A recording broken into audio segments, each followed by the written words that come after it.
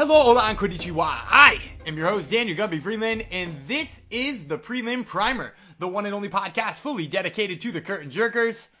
Of course, I'm talking about those fighting on the prelims of upcoming UFC fight cards. This weekend, UFC Vegas 43. We're back in the Apex for Ketlin Vieira versus Miesha Tate. Of course, those of you who frequent the show know we will not be breaking down that fight or any of the other fights on the main card. No.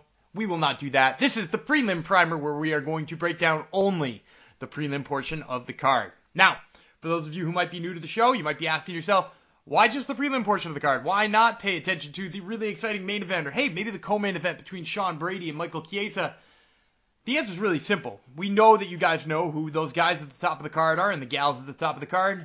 But we know you might have a little trouble with the early prelims, and that's where you could really make a lot of money, whether you're playing daily fantasy sports, maybe you're just gambling straight up, or hey, you want to win a pick'em contest or something like that. Now, before we get to any of that great content, I do have to remind you that this episode of the Prelim Primer is brought to you by the All-Star app. These days, there are more previews, recaps, analysis, podcasts than you can shake a stick at. It's all too much, and when you're looking to get that insight to give you an edge when you're gambling, it can be hard to block out all of the noise from what really matters. And that's why you should download the All-Star app, because they provide you with expert commentary with some of the most respected names in the sports world, yours and truly included, and all of that incredible content is packaged in an intuitive, fully interactive app right there in the palm of your hand for free. No ads, none of that. Free content right in your hands. And there's all kinds of other great features to the All-Star app that I'm going to tell you about a little bit later on. But for right now, just trust me. Go to the All-Star app in either the Google Play Store, the App Store, or by visiting the allstar.io. Now, to help me break down these fights, I am joined by the Combat Sports editor of the Clutch Points app. I, of course, am talking about Lucas Grandsire. Lucas, thank you so much for joining me. Yes, sir. That intro sounds good. The Combat Sports editor sounds good. I like it. I had to spruce it up for you with the new title. So yes, sir. Hopefully you enjoyed it. All right. So as you guys know, we got to start each and every round by putting 5 minutes on the clock. And we're going to start this round by talking about Pat Sabatini versus Tucker Lutz. Sabatini won his UFC debut over Jamal Emmers by heel hook back in August. A very impressive debut. Lutz, meanwhile, won his contract on the Contender Series. He actually won twice on the Contender Series and then debuted back in May, winning a decision over Kevin Aguilar. So, my question for you in this one, both of these guys love to wrestle. My question is either of them going to have the advantage there? And if not, who do you like striking? I mean, that's the thing, right? You put two wrestlers and you never see any wrestling unless it's Damian Maia. It's always, everybody's got to prove their striking. So, honestly, I'm going to lean with Sabatini in this one. I feel like he's got the better competition to prove himself against. And, I like him better. I feel like he's got more ways to finish the fight. Yeah, I kind of agree with you on this one. I think he's got more ways to finish the fight. The other thing I will say is, like if you just look at pure stats, and that's like if you're a stats guy, and you're looking at Tucker Lutz, you're probably like, man, this guy is incredible at takedowns. He's got tons of takedowns. He's winning all the time with 1,000 takedowns. He took down Aguilar a bunch of times. He took down Sherrod Blackledge. But like, those guys aren't guys who wrestle, right? Like, I don't think of Kevin Aguilar as a good wrestler. I don't think it's, Sherrod Blackledge is a great wrestler. I do think of Pat Sabatini and most of the guys out of Team Daniel Gracie there in Philly as good wrestlers, right? He's a guy who's wrestling with Sean Brady all day, and he's wrestling with, Jeremiah Wells and Andre Petrosky and, guys who wrestle. So, yeah, I agree with you. I think he, A, has more ways to win, and B, I think if he stymies the wrestling of Tucker Lutz and he's the guy on top in all of these instances, I think obviously that's just a huge advantage for him. So, yeah, I'm leaning with Sabatini in this one too. Now, I guess here's the question. Do you think he can finish him in any of those ways, or do you think he's got enough advantage to win this by decision? Yeah, it's always going to be tough to catch that submission, especially against a wrestler. I mean, he's not really a guy that tends to get the knockout. So I feel like if we're being safe, we're going to go with a Sabatini decision. I like that too. I'll go Sabatini unanimous decision as well. And that brings us to our second fight of the first round, which is Rafa Garcia and Natan Levy. So Garcia 0-2 in the UFC. He's taken two kind of tough losses. He lost his UFC debut to Nasrat Haqparast on short notice. He followed that off with a loss to Chris Gruetzemacher. Of course, before then, he was undefeated in Combate. Levy, meanwhile, 6-0, making his UFC debut. He won his contract on the Contender Series back in November of 2020 with an arm triangle choke. Before that, we had seen him in LFA sort of tearing it up there. Like I said before, 6-0, undefeated, but kind of a short resume here. So my question for you is, in Garcia's last fight with Chris Gruetzemacher, he was the aggressor with the grappling, which I think surprised a lot of people because Gruetzemacher, kind of known as the wrestler here. I sort of feel like we're asking a similar question back-to-back fights here, but is that a good game plan for Rafa Garcia if he decides to try to wrestle Natan Levy? And if so, is he going to have any success with it? Well, that's the thing is you're going to want to be careful wrestling against a guy that tends to finish his submissions. And I'm not saying that because his last fight was a submission, but he's not really a knockout artist, and we've seen him finish fights that way. So I feel like going into a fight like this, it's not the smart game plan. And I don't know, man. This seems like the kind of matchup, just looking at it, you know exactly what went through the UFC's mind. They've got the guy that's 0-2 that they're ready to cut.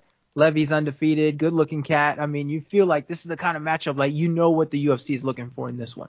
Yeah, I sort of agree with you on this one. It almost feels like one of those setup fights for one of their newbies who they're pretty high on.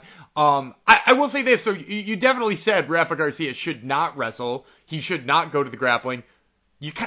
But I feel like you're on the same boat with me here. You kind of feel like he's gonna anyway, right? Oh, yeah. I mean, look, what is fight IQ? No, thank you. No, not here. I feel like he's going to try, and then if he gets threatened with something, then we're going to see okay, never mind. Yeah, and to his defense too, like that's always been his style, is to like get in somebody's face and just try to like be the aggressor. And sometimes when you get into that space, like, you're in a bad space striking wise and you move to the grappling or you move to the clinch. I feel like he's going to move to the clinch here and he's just going to get thrown around because once he gets like a body lock or his arms around your legs or whatever, he finishes what he's got and he's threatening all the time for submissions. And even if Garcia shoots, I think he's got a good guillotine. I think he's got a bunch of ways to finish here. So sounds like we're both leaning Levy here on this one. How do you got him winning it? It's a tough one. I mean, you feel like you have two of them. Nobody's saying one punch knockout. So you're either going decision or you're saying, does the aggressive wrestling lead to a submission? I'm going to lead submission. Not right away, maybe second round, but if we're going to get a little sexy with it, I'm going to go with a submission for Levy. Yeah, and I'm going to follow you on that one too. We're going to be 2 for 2 in this first round, and I'm going to take Levy by submission as well. And that's going to do it for the end of our first round. We'll take a quick break, and we'll be right back with round number 2.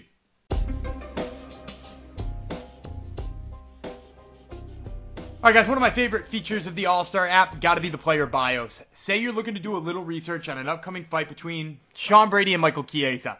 Well, right there in the app, you can click on their fight, which is super easy to find in the scores tab. And not only do you get when that fight is happening, but you get the opening and now the current lines. That lets you know where the movement's coming, whether the money's coming in on Chiesa or Brady, whether it's been pretty stable. It gives you all kinds of insights you need. It also gives you that on the totals, the overs and unders. It's all right there in the All-Star app. So why don't you just go download it in either the Google Play Store or the App Store or by visiting the allstar.io.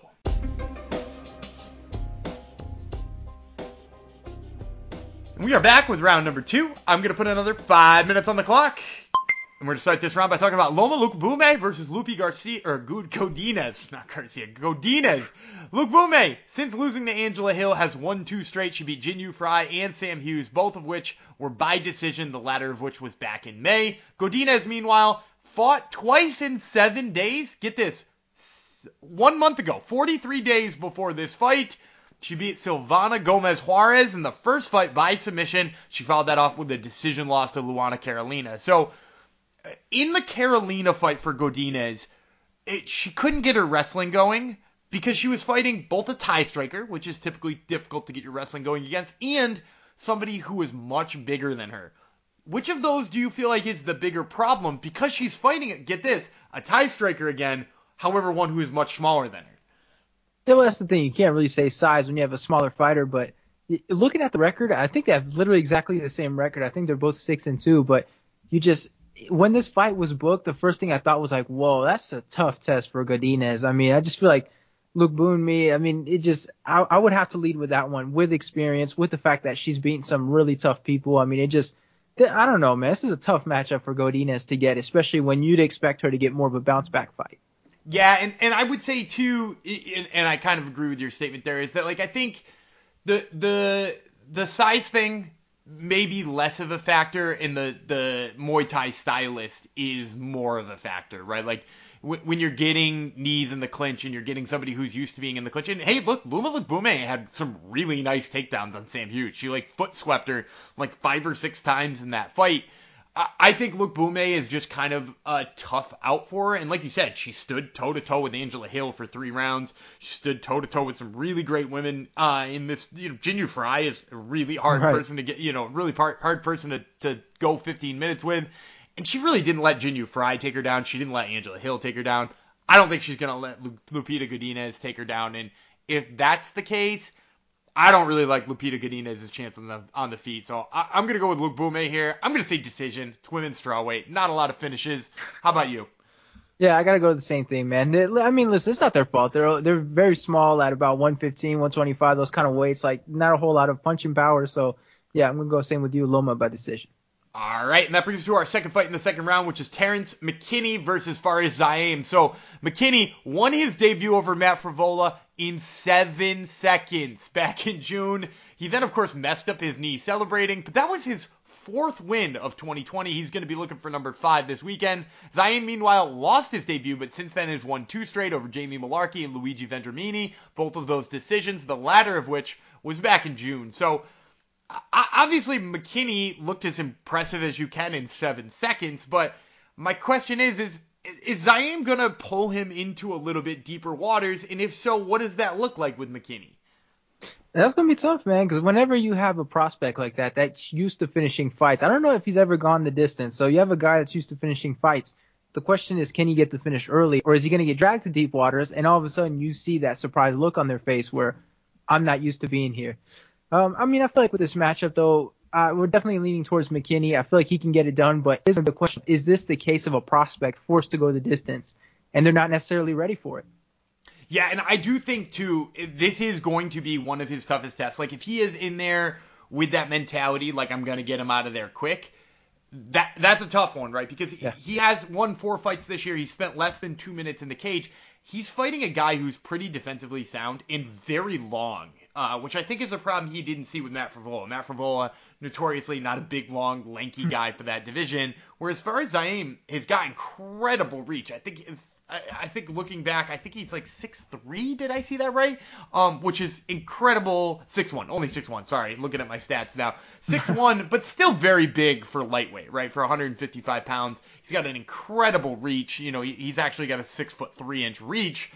So, yeah, like I think it's going to be harder for Terrence McKinney to get in on there.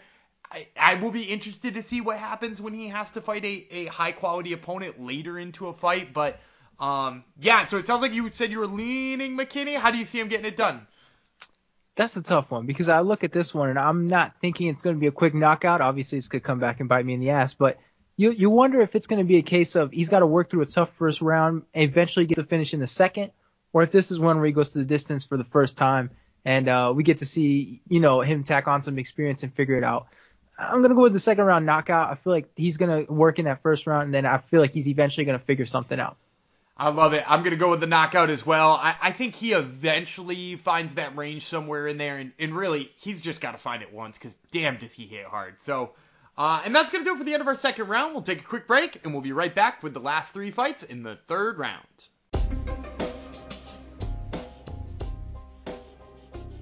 All right, guys, one last thing that I really love about the All-Star app, and that's their news feed. If you're the type of person who gets your sports news from social media, you got to stop doing that and start reading the All-Star app instead, because they use a proprietary algorithm that only brings you the highest quality sports news, and you can personalize that feed too. So say there's a sport you don't care about, you don't give a darn about soccer, well, you can eliminate that right from your app, and then you're getting all the stuff you like right in one nice, neat little spot. And let me tell you something, if that sounds like something you like, and it is something that I like, go download the All-Star app in either the Google Play Store or the App Store, or by visiting the allstar.io.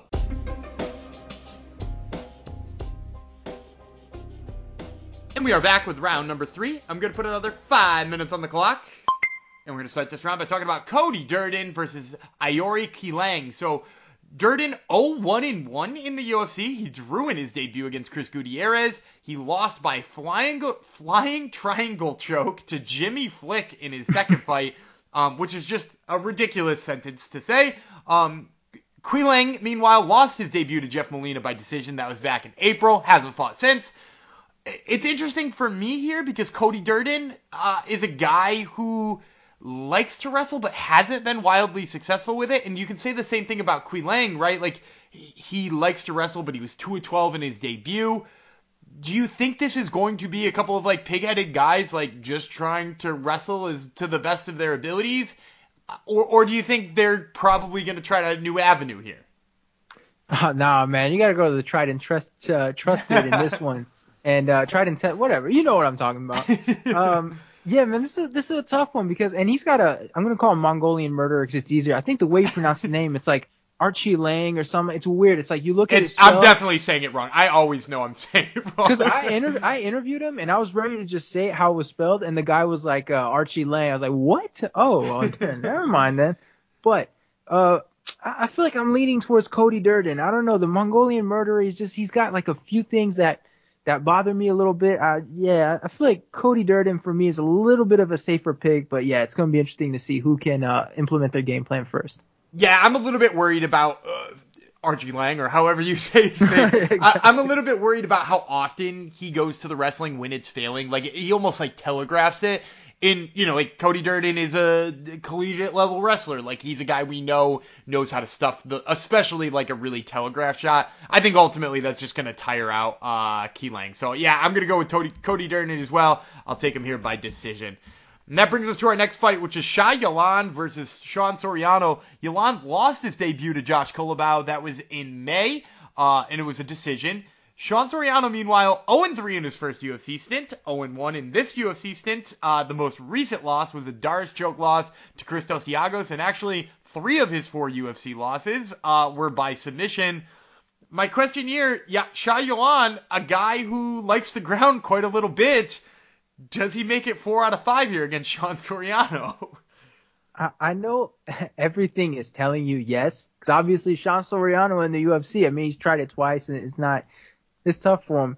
But yeah, man, I mean, yeah, I feel like you do have to go with another complicated name here. I know you're really testing my linguistic skills, but I mean, common knowledge would say this is the kind of instance where there's another submission and another disappointing result. But yeah, man, this is going to be an interesting one. Yeah, and for me here, it's really going to depend on whether or not Soriano's kind of like shored up some of that takedown defense. Look, if you look at all 4 of his fights, and again, I'm not saying I'm married to statistics or anything like that, but he's given up at least 3 takedowns every single time he's fought in the UFC, over 4 times. That's ridiculous, dude. Nobody's going to continuously put together good performances when they're getting taken down that much. You'd have to imagine he's going to have to stuff some things in order to win this fight. And Shai Yalan, not for anything, like, he took down Josh Culibao a couple of times. He looked pretty damn good doing it, too. And granted, he got tired as the fight went on, but I'm not sure Sean Soriano has got, like, the gas tank that makes me think he's going to gas out. I will say, shockingly, Sean Soriano, a massive favorite in this fight at, like, negative 250. But yeah, it's definitely a hard fight to call. Are you going with Soriano, or are you going with our linguistic tester here, Shai Yalan? Yeah, I'm not even going to try the last name. Shai Yalan. I'm going to go with the underdog. That's how I'm going to word that. That way we're going to navigate that one. I feel like if I was a betting man, this would feel like there'd be some value on that, but I'm not, so I don't want to put that responsibility on me. But yeah, I'm going to go with the underdog. It just feels like a loss by submission in the UFC that's just Soriano's story, so that's what I'm going with here. Yeah, I'm going to agree with you again. We're 6 for 6 on this. I'm going to take Shai Yalan. I can't believe he's listed as that big of an underdog. I can't imagine betting negative 250 on a guy who's 0-4 in the UFC. But hey, somebody must be doing it, or else the lines wouldn't look like that. And that brings us to our last fight, which is Luana Pinheiro versus Sam Hughes. Pinheiro beat Randa Marcos kind of awkwardly by DQ in her debut. It was an illegal upkick. She wasn't able to continue. That was back in May. Sam Hughes, meanwhile, 0-2 in the UFC, but the losses, really good competition here. Tecia Torres and Loma Lookboonmee, the latter of which was back in May. So obviously tough outs for Hughes in her first 2 fights, and we got the weird outcome for Pinheiro too. Did you see anything from Hughes fighting that higher level competition, though, that would make you think she's got the skills that are going to play up against somebody who is definitely a step back from what she's fought so far? I mean, what's the thing people say to be nice? Toughness, right? Is that the one? Yeah, she's But fucking tough. that bothers me so much that she got finished by Tisha Torres like that. I mean, she didn't get, knocked out or anything, but still, like, Tisha Torres doesn't do that. So, very unlucky in those first couple of fights. But I just feel like Pinheiro is just that feels like the safer pick, going toe to toe with. Randa Marcos can be a little weird sometimes. Sometimes she's great. Sometimes she goes for a takedown against Mackenzie Dern. But yeah, I That's don't a know, terrible man. idea. Oh man, God, we talk about fight IQ. This is what we mean. But yeah, I feel like I don't know, man. I have trouble trusting Sam Hughes in this one. It is definitely a tough fight. Yeah, and I hate going back to the takedowns all the time too, but she got foot swept by Loma Lookboonmee like Yep. 50 times, right? And I mentioned that, giving it a positive to Loma when we were talking about the Loma breakdown, but it's also a negative here for Hughes, right? If you get foot swept by Loma Lookboonmee, who's a Muay Thai fighter, that many times, now you're going to step in with a judo specialist. Like, how good can that go for you?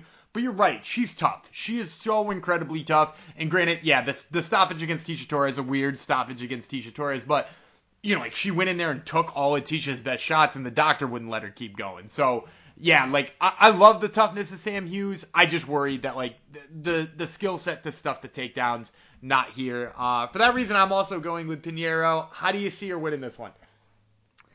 That's a tough one because she's a finisher. I don't know. I feel like you can go submission or decision. I don't know. I hate saying decision, so I'm gonna go submission in this one. All right, and I'm going to go with a decision. I always think it's a safer bet when we're talking Yes. about the lighter weight classes, whether it's men's flyweight or women's strawweight. They tend to end in decision, so I'm going to go decision there as well. And that's going to do it for the end of our very last round. We want to thank you guys for tuning in, catching all 7 of these fights in just a little bit over 15 minutes. And, of course, I want to thank my co-host, Lucas Grandsire. You can find him on Twitter at Grandsire MMA, and of course you can find him as the Combat Sports editor of Clutch Points. Lucas, thanks so much for the time, man. Yes, sir. Thank you for having me. I appreciate it.